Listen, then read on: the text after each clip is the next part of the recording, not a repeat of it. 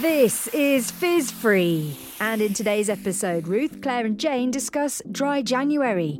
Is it just a gimmick, or can it positively help people address their relationship with alcohol in the long term? Your hosts look at the history of Dry January, the benefits, the challenges, and a few useful tools too. Plus, why perhaps it's not for everyone. Spoiler, only one of us ever successfully completed a Dry January before we got sober. Take a listen in, find out who, and let us know your thoughts. Thanks for listening. It's Fizz Free. Hello, today you're joined by all three hosts. So welcome Jane and welcome Claire, and I'm Ruth, and we're going to be discussing Dry January. Shudder. Absolute shudder, Ruth. I don't like Dry January at all. I'm still haunted by it from all of the years of failing and then trying to ignore that it ever happened. What are your thoughts on it?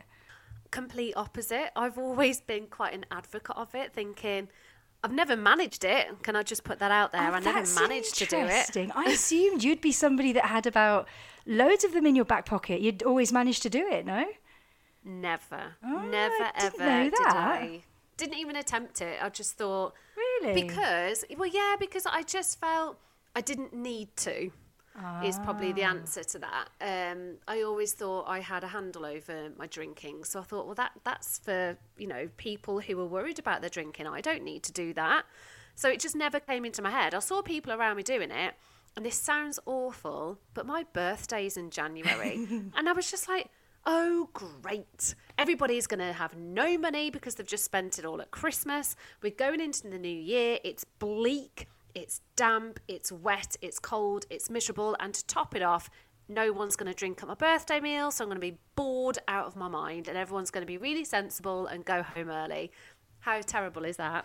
No, but I'm really surprised. I genuinely thought it was something you had done loads of, and I mean, you can be a little competitive, can't you? So I thought perhaps you'd definitely enter into that with other people and just nail it, and that that would be something that would appeal to you. I'm really interested to hear for the first time that you've never done it. That's amazing. Yeah, and it's strange, actually. Like, I'm surprised. I never thought about it until this moment, Jane. You asking me out loud, have you ever done it? I was like, oh, well, actually, no, I haven't. Because my immediate response to Dry Jan is, yes, this is brilliant. Any time without alcohol is fantastic. It's sober days in the bank. But yeah, never done it myself. I think it's an absolutely fabulous idea. I think that first and foremost, it's when people are conscious that they want to make a little bit of a change. And that's all it needs to start from, really, is just that seed. And any day that you don't drink, I think it doesn't matter how many you do, it's a positive, isn't it? So, we'd all like to get to this elusive kind of moderation. And the reason for that is it just means that you've drank a bit less. And drinking a bit less, no matter in what format, I think I'm totally up for. And I think a month, if you were drinking to an extent where it's affecting your life, will show some positive results. So I think it's brilliant. And I don't think you need to have, I didn't go into my sobriety. I didn't know that my last drink was going to be my last drink for 2.5 years. I've been 2.5 years sober now, and I didn't know when I had that last drink it was going to be my last drink. And I think the only reason I did it was because I didn't pressure myself. So I think this is a brilliant way of just testing the water. And if somebody does Dry January and then goes back to drinking, they've still had a bit of a detox, and that's never a negative. How about you? What do you think? So my impression of this is hearing about it, thinking at first this was a good idea many years back, and then over the years finding it increasingly irritating to the point that I hear the words Dry January, I shudder because it reminds me, it just makes me think, oh, that's nothing I want to be involved with, and kind of upsetting because you already know that you can't do it. And you have to sort of admit that out loud and to the people around you. And it's easier to not admit it and just say, well, I'll make up my own mind. I just don't choose to do it. So for all the year round, the society is telling you it's okay to drink, pour another one, yay, buy one, get one free, here's a percentage offer, clink, clink, here's a jazzy advert.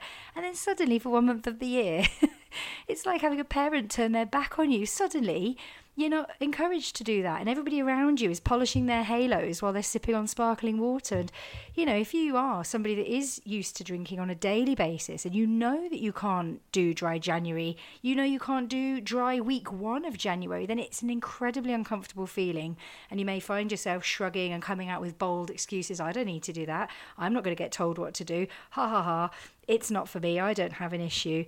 And it can be interesting, I suppose, to see people's reactions to dry January, because quite simply, it wasn't for me for various reasons, and it's just not for everyone. It really reminds me of a few years ago, I did do dry January, and my mother-in-law wanted us to do it for cancer research, because she'd suffered with cancer. And actually, my sister-in-law did it, I did it, she did it, and my father-in-law did it, and we raised about £700 for charity, which was great. And I was like putting like advertising it really, and saying, we're still all doing it, and and all this, that and the other. I was absolutely desperate for the 31st of January, the 1st of February to come along. Did it work for me? Obviously not. I mean, I abstained for that period of time, and I can't really recall how I felt, other than the fact that I wanted it to be over so that I could drink. But interestingly, and we will eventually do a bit of a chat with my husband, but he didn't do it. And it was frowned upon a little bit by my mother-in-law, I think, at the time. I think she was, I wouldn't say frowned upon, I think she was disappointed that he didn't join in.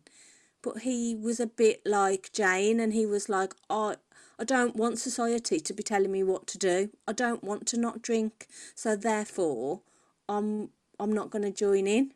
And it was a bit controversial, actually, at the time. But it just reinforces we should only really do it. And that's sobriety in its entirety anyway, whether that's a month or whether that's... But, you've got to be in the right frame of mind to want to do it for you, haven't you?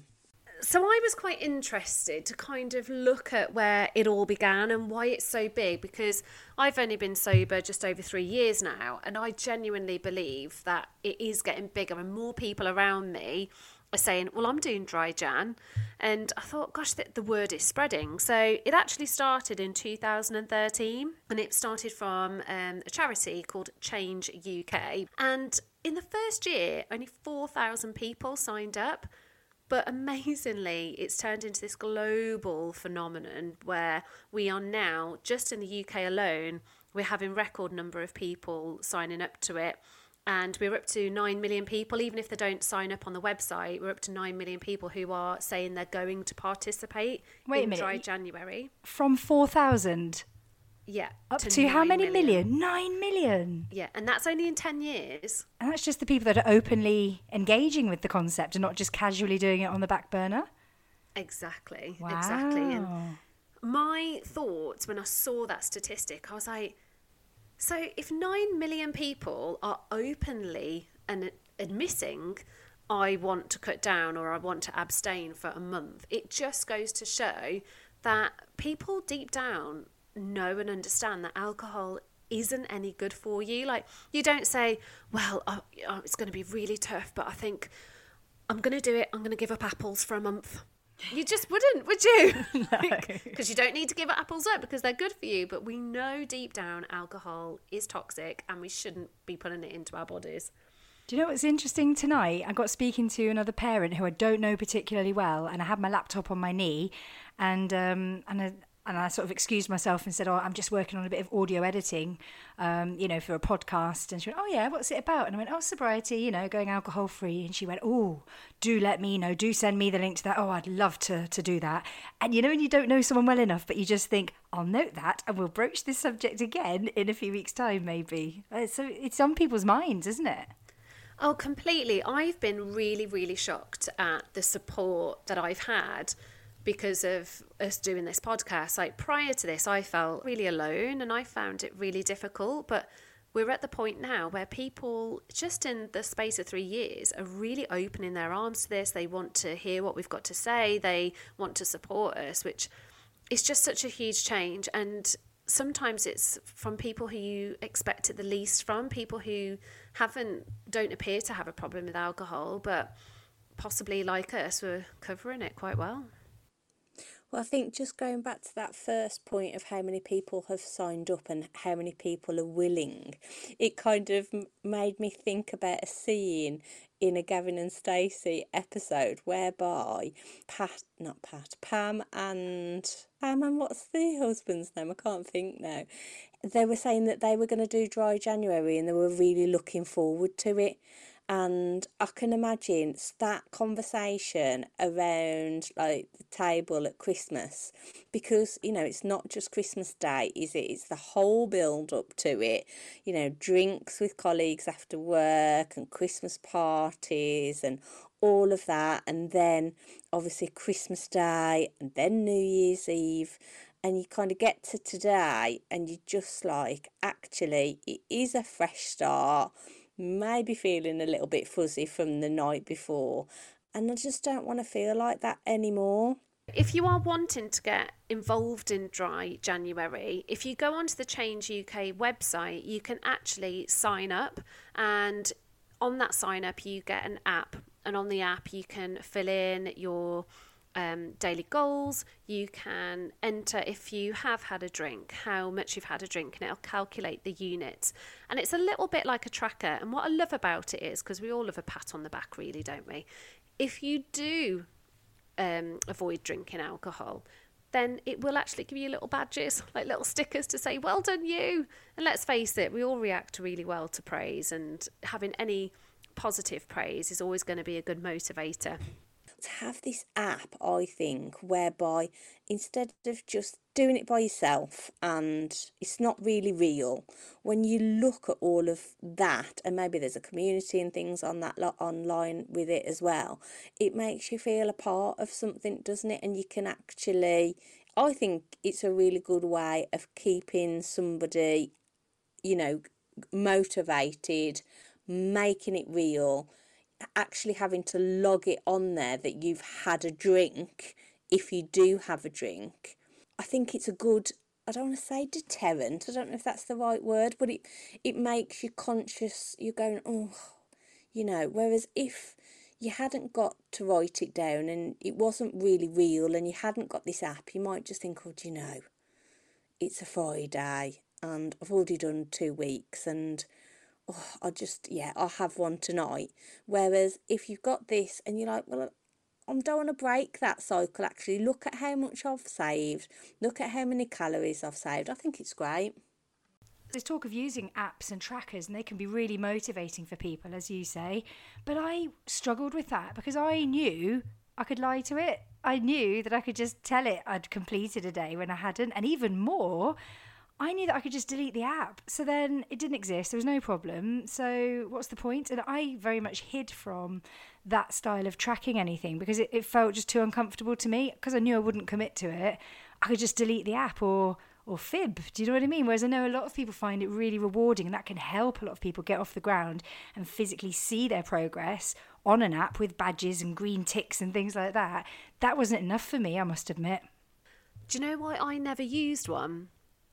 Because I was so scared of perhaps falling off the wagon, as they say, that I thought, I can't type it in there if I have. And even though it's meant to make you accountable and meant to do that to deter you, I just thought, I can't have it in black and white if I ever do fall off this wagon. And thank God I haven't. But that's one of the reasons, like, as you know, I kept journals, and that was kind of my go-to. But I did sit down the one day and calculate how much I drink on average in a week, how much extra would I spend if I went for a night out or to a holiday destination, etc. When I totted all of that up as a household, because my husband used to drink more than he does, he has cut back a lot, we're looking at the price of a holiday, you know, and Wow. That's the reality of when it. You put it like that, it's a fortune, really. Yeah, it is. You know, the average bottle of wine now is about £9, something like that. So if there's 2 of you drinking in the house, that potentially could be over £20 a night. Sometimes older ways of thinking can still affect you even when you've gone alcohol free. That logic of, oh, I won't buy that really nice candle, that £12 Yankee candle, can't waste money buying that. And yet I know I would easily have blown £12 on buying a bottle of spirits or something years ago, but I'll still hesitate to spend that money. But I know I wouldn't have hesitated in the past to spend that on drink. 86%, which is a huge number, isn't it, Jane? 86% of people actually saw that they saved money. Yeah. Do you know, I wish that I had calculated it and monitored that more closely. Like, I can do some rough maths to work it out, but even then I'm not sure that I really believe it. Claire, do you think you save money by not drinking, or have you not really noticed much of a difference? I actually did that at the very start of my sobriety. So if I had 2 days where I hadn't drank and I went and I wanted like a £10 jumper, I'd go buy it because you've saved that money on alcohol probably twofold.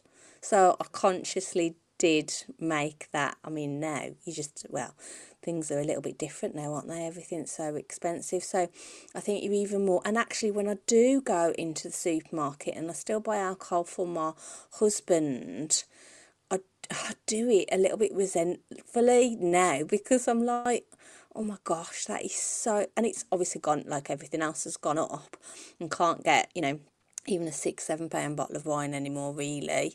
So, you're thinking, gosh, once you've bought a bottle of wine and then a couple of ciders, maybe. I have got to say, I love, some non-alcoholic Prosecco. And I've just thought, if you have that every day, it's still a lot. So I've cut down on doing that even. So, these apps that show you how much you are saving, how many calories that you are not consuming, and allow you to say how you think, how you're thinking and how you're feeling, because a week in sobriety land can feel like quite a long time, and in that week you might go from feeling not so great to, oh my gosh, I'm feeling the benefits, I'm feeling the difference. And if you track that and you go, gosh, actually a week ago that's how I was feeling and I feel much better now, I think going back over it really helps motivate. I've actually got some old on an app that's really good as well called I Am Sober, and that tracks how much money and calories and gives you opportunities to write stuff down. And I've revisited a couple of times some of the things that I wrote on there, and it really reminds you of how you were thinking and feeling at that time. So even though it's it's a relatively short period of time, a month, but what a difference a month can make. One of the brilliant statistics, which I think for especially people who live very busy lives, which I think a lot of us do now, we're trying to work, some of us are juggling families and the gym and all that jazz. We need a good sleep. It's so hard to function when you're not sleeping well. And 70% of people who've previously taken part in Dry January saw a massive improvement in their sleep. And if that's not an incentive, I don't know what is. Absolutely. I think most people that drink heavily get that, you black out for a few hours and then you wake up at 3:00 in the morning and then you can't get back to sleep, and then you might get back to sleep for an hour and feel really, really tired the next day. And that's obviously, you don't actually have any REM sleep, and that's when your body recovers. So you're constantly in recovery, aren't you? So when I stopped drinking, and I did have quite a lovely, nice pink cloud period, sleep was just the best feeling ever. To wake up and feel no hangover and I was exhausted. I slept so much and so well because it was like I hadn't slept properly for years. So that took a lot of regulating. I didn't just fall it back into a really nice normal sleep, but I think I even now, still look forward to going to bed, because I just, you hope, and 9 times out of 10, just get a really good night's sleep. Nothing's preventing you from having that kind of really nice, restful sleep. How about you? Yeah, sleep benefits has been one of the best things, definitely for me. Maybe not those first few nights. And actually, that was very off-putting for a long time, because I was one of those that convinced myself, oh, have a drink, it will help you sleep. I can't go to sleep without a little drink. With sort of withdrawal symptoms, if you have been drinking habitually, getting a good night's sleep might not come straight away. And I think that's quite worth knowing. But it is powering through that, isn't it, to then get those good bouts of deep sleep that make you feel so much better, is the thing to aim for. And I think maybe that ties in, Ruth, with, at what stage through dry January does the novelty wear off? You get into double figures, the 10th, the 11th, the 15th. Isn't the 18th like traditionally known as like Black Monday or something like that, where people just feel demotivated, they've had enough of all this healthy lifestyle and can slip? Or, that first weekend of January when you've been trying so hard for a few days, for example. I mean, that's got to be quite tough. Exactly. And statistically, when I was having a look at this, they actually said that the first Friday of the month is the hardest. And when most people, if they're going to stop doing dry January, stop on the first Friday, because they've done their first full week at work and they've probably still got a bit of recovery and withdrawal going on, only 5 days in possibly. And unfortunately, dry January is really good in that it's got 75% success rate, but 25% of those people don't see it through. And it's the first Friday of the month, which isn't that surprising really, because when you look at withdrawal symptoms, people may suffer from headaches, nausea. They could experience tremors and insomnia, fatigue, sweating. And they know if they have a drink, that's going to take that all away. And after you've had a really tough week at work, get to the weekend, they need that sort of, little tipple to just see them through. And as a reward, what I would say, and I always say this if we ever mention any symptoms, we are not medical professionals. And if you do, or if you are attempting dry January currently, please contact a medical professional if your withdrawal symptoms are quite severe. Yeah, exactly. Stopping suddenly when you've been used to consuming a large volume on a daily basis can be incredibly harmful. But you've hit the nail on the head. As human beings, we will never like feeling uncomfortable. We don't like change. We're in a quick fix society. We know that if we click a button or whatever, we can get what we want. We live in a sort of fast service society and immediate, make yourself feel better mindset. And so when you do feel uncomfortable, you can think, I'm going to feel like this forever. And actually, as you say, talking about, that's a whole other topic which we'll touch on with withdrawal symptoms, but powering through and finding ways of distracting and coping and getting through what sometimes is actually a relatively short window. Sometimes those cravings are short and sharp, but you think, well, that's it, I just might as well give in to them. That's a real self-discovery journey that I think a lot of people can feel uncomfortable with, but is probably where the key to finding a little bit of success creeps in, So from that Friday, I think they've realised, actually, I am probably going to face a little bit of a tricky period and I am going to have a trigger. And if they see it through and they don't drink, they realise, actually, that's going to happen again, but you know what, I can get through it. Because that's what happens when you give up drinking anyway, isn't it? Whether it be, for sobriety or whether you give it up for a month, you're gonna hit a little bit of I would like to have a drink. And I think that just proves that actually if you can get over the first blip, you're going to realise, actually, I'm going to have a few blips and I can get over it. So I think it's a real learning curve. It's interesting to hear those statistics that if you do that first blip, you're more likely to carry it on. And I think that relates to the bigger picture of probably why dry January can sometimes lead to sobriety, is because it teaches you how to manage those tricky periods.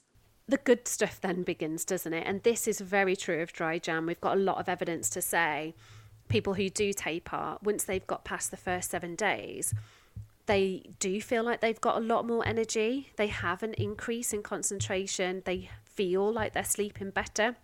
And what I love about this particular phrase, a few of them have said, it feels like a fog is lifting. And isn't that so true? And it does feel like you can just see a bit more clearly, and just, like Claire says, you just feel more capable.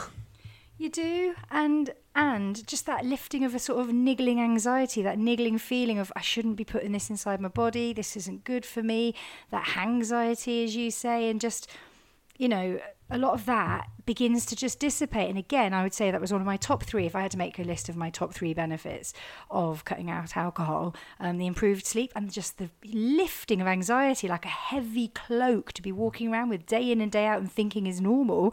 I discovered to my amazement that I didn't have to carry it around with me. It wasn't part of daily life. A heck of a lot of that was directly linked to ingesting a toxic poison every day. Who knew? Yeah. And I think what's really good about it is alcohol is empty calories, isn't it? Let's face it. I think when I researched it, a bottle of wine is approximately 2.5 Mars bars, something like that. And a lot of people have recorded that they've lost between 6 and 15 pounds just by cutting out the booze, because there's so much sugar in it. And, you know, there's people who say to me, oh, but I have gin and that's low in calories. But even that, I think there's 50 calories in a double gin, something, you know, and that's quite a lot. If you're having 3 or 4 or whatever, those add up. You know, it's not just your 50 calories, it's drink after drink. It's all going to add up. So losing a bit of weight will then have a knock-on effect in terms of lowering your blood pressure and also making your heart healthier. But the brilliant thing about Dry Jan, I've always said, it doesn't matter if you start drinking again in February, just having that small amount of time, just 31 days abstaining from alcohol, is going to start to repair your liver. And that on its own is brilliant. I mean, 3 months is the magic marker, just so you know. 3 months and your liver is completely healed. So that's a really good time frame to aim for. Statistics show that people who have taken part in Dry January, by the time they got to August of that year, were drinking less than they were the August before, which I just think, you know, that's a huge positive, right? Yeah, anything that reduces the amount in any alcohol-free days at all are a celebration for your body. Definitely. And even just having 1 month off, it's proven that it can reduce your risk of cancer. It can reduce your risk of diabetes. You might see other health improvements, like your skin might improve. Your wrinkles might not be as heavy because your skin isn't as dehydrated. There's so many positives. So, Jane, tell me this. You're pretending to take part in Dry Jan now. What tools are you going to use? What are you going to make sure you've got in the house? Because I'm sure our listeners are thinking, right, I'm motivated now. I want to do this. But how? How can I resist that temptation? What's your advice? Oh, that's a good one. Bearing in mind, I've always hated Dry January. But in terms of generally stepping away from things, simply not having alcohol in, if it isn't there, then at 11 o'clock at night, you simply won't be able to pour yourself a glass of anything.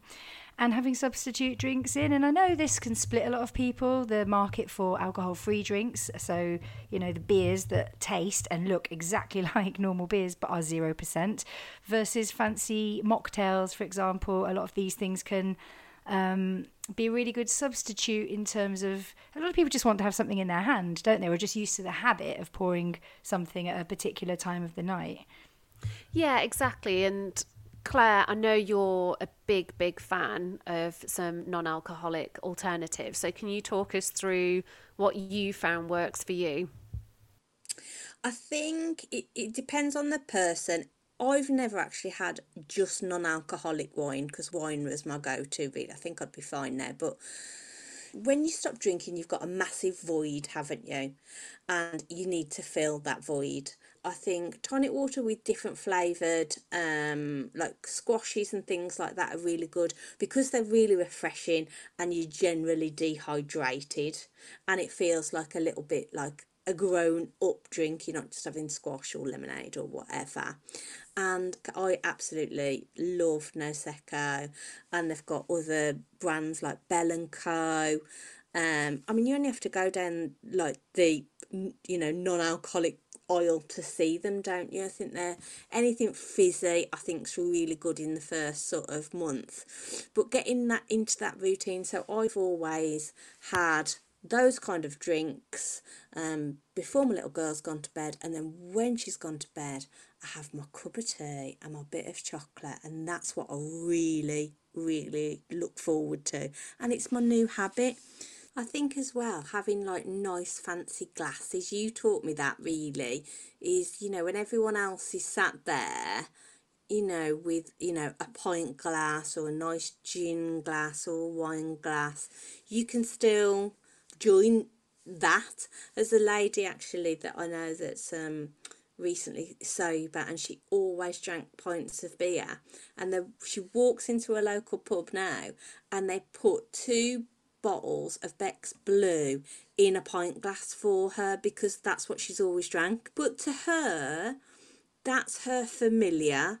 That's not too off the mark. I mean, we will talk about Bridget on a different podcast, because she's desperate actually to do a podcast with us. But she was, honestly, when she stopped drinking, a switch just flicked in her brain, and she was able to do all of the things that she normally did. I got to say I retreated a little bit from pubs and things like that unless I was going for a meal. Oh no, she just walked straight back into the pub and had that drink, and it was exactly the same, and she'd sit and chat with people for in a local village, and that was just her change. So I think it doesn't mean to say that you don't have to join in with all of those things that are happening. And I think little things like the kind of glass that you use, the actually being able to enjoy your drink of choice, won't make you feel like you're missing out. I think the one thing to note as well on people's reaction to dry January is, I mean, my husband's done it a couple of times. He's doing it again this year. But we always get to February and I try and elongate it. I'm like, well, why don't you just do it for another week and then you'll get to the end. I think he made it till nearly the end of February a couple of years ago. So I think we have to accept, if people make their own choices, and every sober day in the bank is a positive one. But as I said, we're not here to judge. We're not here to say you must be sober, because you may be listening to this podcast and thinking, that's not my aim at the moment. I just want to learn about alcohol and make an informed decision and just cut back. On that line as well, my friend texted me the other day, because she's one of these avidly does dry January every single year but still drinks throughout the year. And I texted her saying, how's it going? This was like New Year's Day. And she went, oh, well, I think I'm going to start on the 2nd because I've got family coming round today. So people stretch the rules, but I do think, as I've always said in this particular podcast, it doesn't matter if people are bending and stretching the rules. They're still having that aim and that goal of cutting down or abstaining for a short period of time, which is all positive. Any days you have without alcohol are always beneficial. And if it just gets you thinking about that relationship, your own relationship with it, and how perhaps you see yourself in 5-10 years' time, do you still want to be having the relationship you have with alcohol now down the line then, or would you want that to look a little bit different, for example? And just even some of that long-term thinking can be really beneficial. It's so easy to get caught up in the moment and think now, and just lurching from week to week or month to month. But maybe sometimes that comes in handy as well, taking that step back and being a bit more reflective. Absolutely. And I think I just want to say to all of our listeners, if you are participating in Dry January this year, well done, and a huge good luck to you, because if you get to the end of January, that's a massive achievement and you should pat yourself on the back. If you're listening to this and you haven't quite been ready, by all means, put all this knowledge in your bank and maybe tackle it next year. Yeah, and what I would say, you don't need a fancy name for it. You might turn out to do dry March the 23rd to April the 16th. And that might be a really, really amazing achievement for you. I just wouldn't get so hooked up on it being the first calendar month. For a lot of people, that will suit them, wanting it to be so clean and so neat and so fresh and so tidy, and to tick off each of those days visually. But it doesn't matter about the calendar. What matters is what's going inside your body, and how much that can be reduced. So I think that's why I've always been quite anti it as well. It just doesn't have to be that calendar month. At the end of the day, and whatever you're doing for yourself is the most important thing, January or no January.